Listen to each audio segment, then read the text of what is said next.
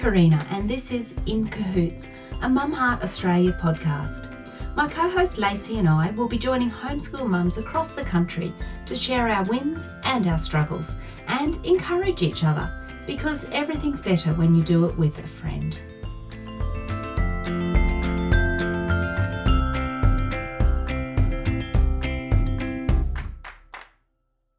Well, thank you for joining us for another episode of In Cahoots. But our guest today is Claire.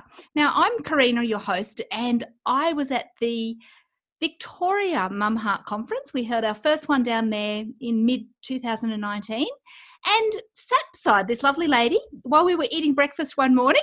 And I think I said at breakfast, I said, I need you for a podcast interview. And so finally we have connected and got together online. Obviously, we're in different parts of the country. I'm really happy to introduce you to Claire. So welcome, Claire, to In Cahoots. Hi, Karina. Thank you so much for having me. It's a pleasure. So tell us a little bit about your family then, Claire. Yeah, so I have two kids, Harry and Jemima. Harry is 10 and Jemima's 8, and they are both polar opposites. So, which is really nice, but sometimes challenging to teach. Yeah, you think you've got it figured out with your oldest one, and then your second one's completely different? Yeah, that's it. I say to people, really, Harry, I didn't have to teach him to read. He just did it himself, really. So by the time he was 5, he was reading, and I honestly had nothing to do with that except really give him books. Yep. And it was just the way he was geared, and he was interested in it, and he just seems to absorb and keep knowledge, which is amazing. It's not the way my brain works either. So, And Jemima is sort of a lot more like me. She's very creative. She has quite strong dyslexic tendencies, so that makes reading a real challenge. So, you have to rethink how you teach or relearn how to work with her being so different. Yeah, absolutely. And the interesting thing is that because we are so similar, it's actually difficult for me to help her a lot of the time because I don't see her mistakes. Yes. So because they're exactly the same mistakes I would make. So we get Harry to check our work for us. Oh, that's interesting. Make use of his strengths. Yeah, that's it. That's right. And what age are your children? 8 and 10. Yep. Okay. The Jemima's the youngest. Yep. Yeah. I agree. And what about yourself? Tell us a little bit about you and what makes you tick. Yeah, sure. So as you already know, I grew up as a homeschooled kid myself. So I never went to school. My younger brother did for a couple of years, and then he was pulled out because they had bullying problems at the school.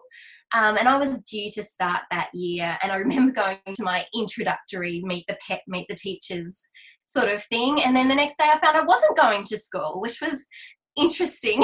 Yeah, right. Okay. Yeah. So,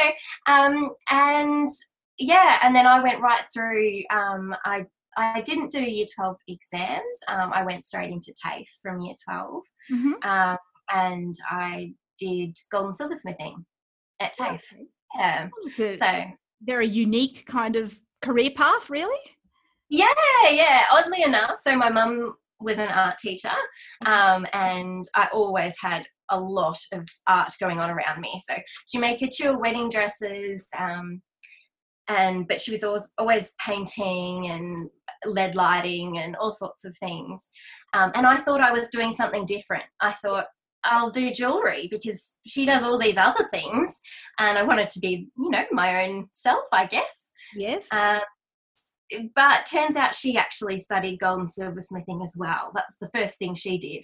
I didn't know that until I actually got into my course, and she was like, well, I've got all these tools somewhere. Oh, really?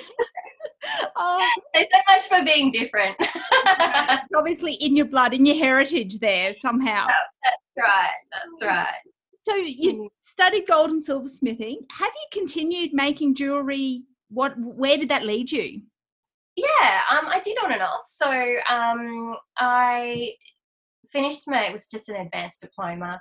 I looked at getting an apprenticeship, and at the time, if you had been subsidised for a diploma, you then couldn't be subsidised for an apprenticeship, which was a little misleading in the course. And I was very disappointed because I'd had my heart set on doing an apprenticeship. So I started to set up for myself. But the year, so I did 1 year of the course, and then I got married at 19. Yeah. And then my husband did 1 year, and then I went back to study as well. So we were both studying, and I finished my advanced diploma and then had to get a job so he could finish his. So I worked in retail, and I worked on my jewellery at night. So, yeah, so I sort of gradually started to build a business from that. While you until Harry came along. Yeah, okay. And then you obviously stopped working and have decided to homeschool now. Was that a natural thing for you? Stopping working? Oh, no, deciding to homeschool. Yes, absolutely. Yeah, I absolutely loved being homeschooled. It was, I don't know, I was just so happy. I wasn't all that great at the academic side of things, and I did struggle a bit, and my mum's a very intelligent person, and she's a real all-rounder, and so I think I was a little bit frustrating for her in that regards, but yeah, she persevered with me, and obviously I had reading difficulties as well, and I didn't really read properly until I was probably 8.5. Yeah, and then I was ripping through novels, so it just took a lot longer till you were ready to develop that reading skill. Yeah, that's right. I think we share a lot of similarities in that it's actually quite unusual to find someone that was homeschooled themselves as a child. And we connected over that at breakfast that day. But then to like myself as well, it was a natural progression. Well, it was such an experience, and we can do it for our children, so why wouldn't I? So it sounds very similar to you there. Yeah, absolutely. Just the freedom of it too, you know, if you get all your work done quickly, you go and do what you really were passionate about, which for me was art and being with my pets and things like that. And that's such a gift, and being with your family. That extended time of just living together that you can take for granted when it's what you have experienced yourself as a child. And it's that realise it is important to give that to our kids too. Yeah. Absolutely. And obviously your husband was supportive of starting the homeschooling journey as well? Yeah, so that was a really interesting one, because obviously he was studying primary school education. Yes. So he wanted to be a teacher, and he was like, why would you homeschool? Like, really? And I think it took him a little while to decide that it was actually a really good idea, but the more he has taught, the more he has decided it's really great. So in your own home then, and educating your kids, does he have much involvement, or does he really take a backseat role, or how has his teaching background helped at all in the way you've chosen to homeschool? It's interesting because I think I thought it would at first, and I did ask him a lot about, you know, plans and all the rest of it, but we came to realise very early on that the way a school works isn't the way a homeschool works, and the schedules you have and the way you cover topics and things like that, it just it doesn't work at home with two children of different ages and grades. So no, I pretty much do it by myself. Pete will come home and read with Jemima and things like that, so he just picks up a bit here and there where I ask. Yeah. But not in designing curriculum, or the day-to-day doing of the homeschooling is really on your shoulders. Yes, it is. Yeah. He just checks over all my spelling. Oh, how good. And he's obviously found it, because I'm sure for our listeners that would be an interesting thing of how a school teacher manages the difference between what he experiences all day at work to then how different you do it at home. And obviously that's been a positive thing, and he can see the benefits of why you're doing what you're doing at home. Yeah, absolutely. He still sometimes is like, oh, but what about this subject? And I'm like, well, that's actually covered in all these different areas. And he finds it hard to wrap his head around that because it is just very, very different. But he does trust me. And so you are part of a co-op with your kids. Have you always been part of community in that way? Have you always had other homeschoolers around you for either yourself as a mum or your children doing classes together, or is that something new? It's actually something quite new. So we struggled for years actually to find those homeschool connections. I think it's possibly to do with the area that we live in. There are some good Christian schools around, and so quite a few of our friends send their kids there, and that just wasn't an option for us. And the other unschoolers and homeschoolers around are extremely liberal, and actually we found the local groups quite antagonistic towards Christians. So yeah. Not a good fit for your family. Not a good fit for our family. Yeah, that's right. And so now you've got a group now that obviously you connect together very well with. Yeah. So I sort of just decided, look, last year I went, we can't keep doing this unless I find a good community for my kids. So they've got some friends to grow up with, really. And I thought, well, I've just got to do something about it. That's what my mum did. So when we were kids, so I sort of took a leaf out of her book, and I approached my church and said, can we use the premises? And they said, yep, $5 a day. I'm like, wow, thanks. Wow. That's awesome. So very thankful to them. And then it just asked a couple of families that we'd met actually randomly at a Highland dancing class that was started by a friend. So we were doing Highland dancing, and so a couple of those families joined, and it's just sort of gone from there. So we've got 5 families now, and it's just right for our small space, and they're large families, so we've got plenty of kids. Yeah. And the point there, because we get asked this a lot within the Mum Heart groups, like, how do you find other people that are like you? Because yes, like you said, there's homeschoolers that can be perfectly nice people, but they're not necessarily the people we want to connect with or are going to meld with weekly. Yes. So yeah, how do you find your tribe as such? And that can be really tricky for a lot of people. But like you said, sometimes you've just got to go out there and make it happen yourself. Yeah, that's right.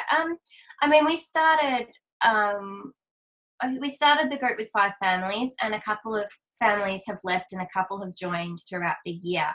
And I think if you sort of set a flavour, I guess, to your group, then it will attract similar sorts of people. And if they don't like it, they will move on. So I think it's sort of quite traditional. It's not it's not, a lot of co-ops run all day, whereas we do only run for 3 hours. Mm-hmm. So it's not as big an investment either. And I think so it's not quite as intimidating as joining a co-op that runs all day. Yeah. Yeah. And probably suits the age and stage of your children too. Yeah, that's right. Mm-hmm. Yeah. And it was filling a gap in my skills too. So I thought, well, I can offer art, but I really would love the kids to learn science from someone more experienced than myself. So. Yep. And then what about the mums as part of the group? Do you connect well with them? Have you formed a nice friendship and support group with the mums? Really, really strong friendship. So that's been really wonderful for me. All the mums I'm very close to now. So I'm really thankful for that. It's a really great support network. Yeah, and because that's so important. It can be a bit of a lonely journey as a mum. You can be around people, but people that really get you and understand the uniqueness of the lifestyle we've chosen as homeschoolers. Yeah, that's right. And it can become, you can feel quite isolated, and we've all got those friends that are just like, why don't you just send your kids to school? Like, then you could come and have coffee with us during the day, And every now, I think particularly at this start of the year, they're all like, yes, the kids have gone back to school, we're going out for lunch, and come and join us. Oh no, wait a minute, you'd have to bring your kid. It can be tricky, can't it? Yeah, it's important to find your community, and if you can't meet together weekly at a co-op, it can be found online, it can be found in, you know, monthly gatherings if you've got to drive further. But the importance of that connection for mums, I think, is really important. Yes. For the long haul, to see through the long haul, otherwise you can wear out very quickly. You can. Yeah, that's right. I've got a question that I didn't actually prep you beforehand, but out of interest, you were homeschooled yourself. How different does the way you are homeschooling your children now look compared to what you experienced as a child? I think I've taken quite a bit out of my mum's book, actually. So I've really enjoyed looking through Charlotte Mason and her ways of doing things. And so we're actually doing quite a bit with Simply Charlotte Mason, which I'm really loving. And then we're using a bit of a Becca on the side, which is something I grew up with. So we did Rod and Staff and a Becca, and it was a very, I guess you'd call, classical kind of way of teaching. Whereas, I'm pretty much just using that for the maths and the science, and doing the Charlotte Mason style of learning for everything else, which really suits the way I learn and the way I can teach. And Harry, because he just reads a lot and he really gleans a lot from that as well. And Jemima loves being read to. Works for all of you. Yeah, at the moment it does anyway. Things change. Yeah, that's right. Be willing to adapt as they grow and change as well. Yeah, absolutely. Yeah, because it's interesting. Sometimes it's not like you had a bad experience, but you still adjust and change. There's just so much more out there. There's so much more information and resources now than there was years ago, isn't there?